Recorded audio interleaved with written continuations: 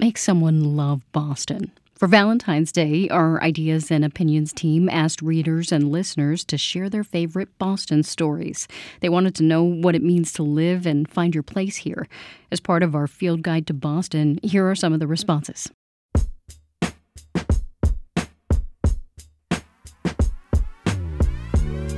When I decided to move to Boston in 2018 from San Diego, people warned me that New Englanders can be unfriendly.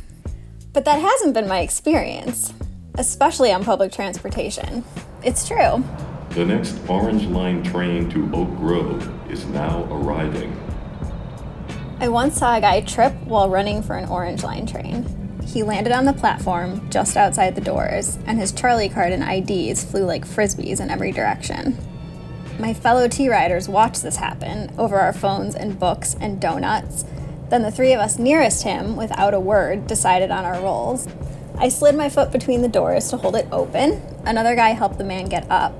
A woman in hospital scrubs collected the contents of his wallet. He thanked us each with a glance and a nod, and then we went back to what we had been doing. I got off at the next stop. Study book goes up in the left study book. My name is Christina Gannum. My name is Alicia Abbott.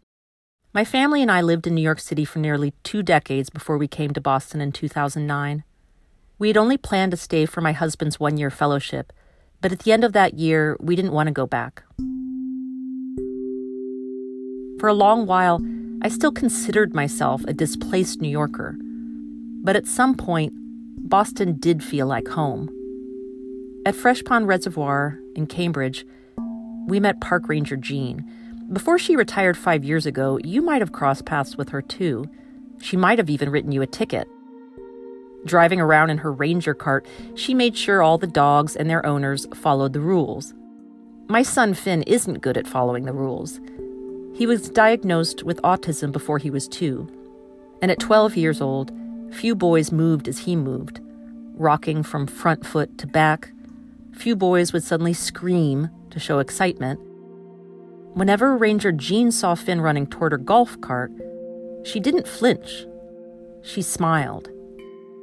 And she often invited Finn to ride along with her, which he loved.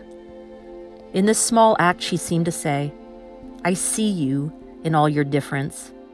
You and your family belong here at Fresh Pond as much as the birders and the bikers, the runners and the walkers, the picnickers and the dog people. This park is your park, too."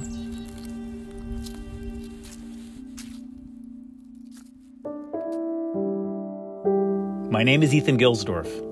I grew up in Seacoast, New Hampshire. My parents got divorced when I was 6. As a little kid, we often visited Boston for the day, the aquarium, Museum of Science, or Fenway Park. The summer I was 12, my mother moved to Cambridge so she could attend grad school at Harvard. In October, an aneurysm ruptured in her brain. I spent the better part of a year visiting her at Mass General. She survived, but barely. For years after, the city felt cursed, haunted, a do-not-enter zone. As an adult, I lived in Western Mass, Louisiana, Vermont, and France. But I finally re-entered the emotionally radioactive mom zone when I was 38, the exact age my mom was when she moved to Boston. Newly single, I found a cheap 1-bedroom in Somerville. I wanted a fresh start, just like my mother had.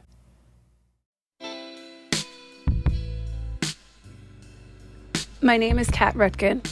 I drive a little pink hatchback. It's a Chevy Spark, and it's pretty recognizable, so I try not to be too much of a jerk when I'm out on the road. I grew up in New York, and I got my license when I was 16, but I didn't really use it for 10 years because I lived in Manhattan. I always thought New York was going to be the worst driving I'd ever experienced, but it was not. Last week, I almost got run off of a city street while I was driving my kids to school. When you're driving in Boston, nobody gives away their next move. I moved to Boston in 2011 from Brooklyn. Then in the summer of 2021, I was driving to a doctor's appointment on Starrow Drive. I knew I was going to be late. I dodged through traffic with no blinker, and I didn't let anyone merge. I'd always been a steady and cautious driver. It took me 10 years, but now I'm just as unpredictable as anybody else. During the pandemic, my partner Jimmy and I got into the routine of ordering takeout from Manoa Poke Shop in Somerville every weekend. We fell in love with the freshness and simplicity of the food. Over time, the staff would recognize our eyes and voices from beneath our masks. One of their chefs would chat with me in Vietnamese, addressing me as younger sister. I called him older brother. If I came for a pickup without Jimmy, the staff would ask, "Where's Jimmy? Tell him to come by next week."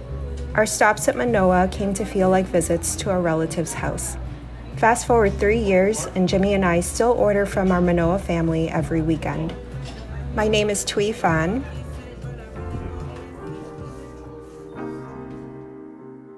My name is Dart Adams. I grew up at 47 Mass Ave on the border of South End and Lower Roxbury. I lived down the street from the South End Lower Roxbury chapter of the NAACP. The elders in my neighborhood told me stories about how Sammy Davis Jr., Quincy Jones, Martin Luther King Jr., and Coretta Scott King all lived in the neighborhood. One of my neighbors, Mel King, ran for mayor against Ray Flynn in 1983. I grew up hearing everything from R&B, soul, jazz, Boston space funk, reggae, calypso, soca, salsa, merengue, electro, freestyle, Latin hip-hop, house, or rap blaring out of boomboxes, cars, windows, and storefronts. My neighbors were mostly Black and Latino. We had a sizable LGBTQ community that lived among us too. We were all neighbors and everyone looked out for each other. I love history and telling stories that don't always get told because that's what I learned from my community growing up in Boston.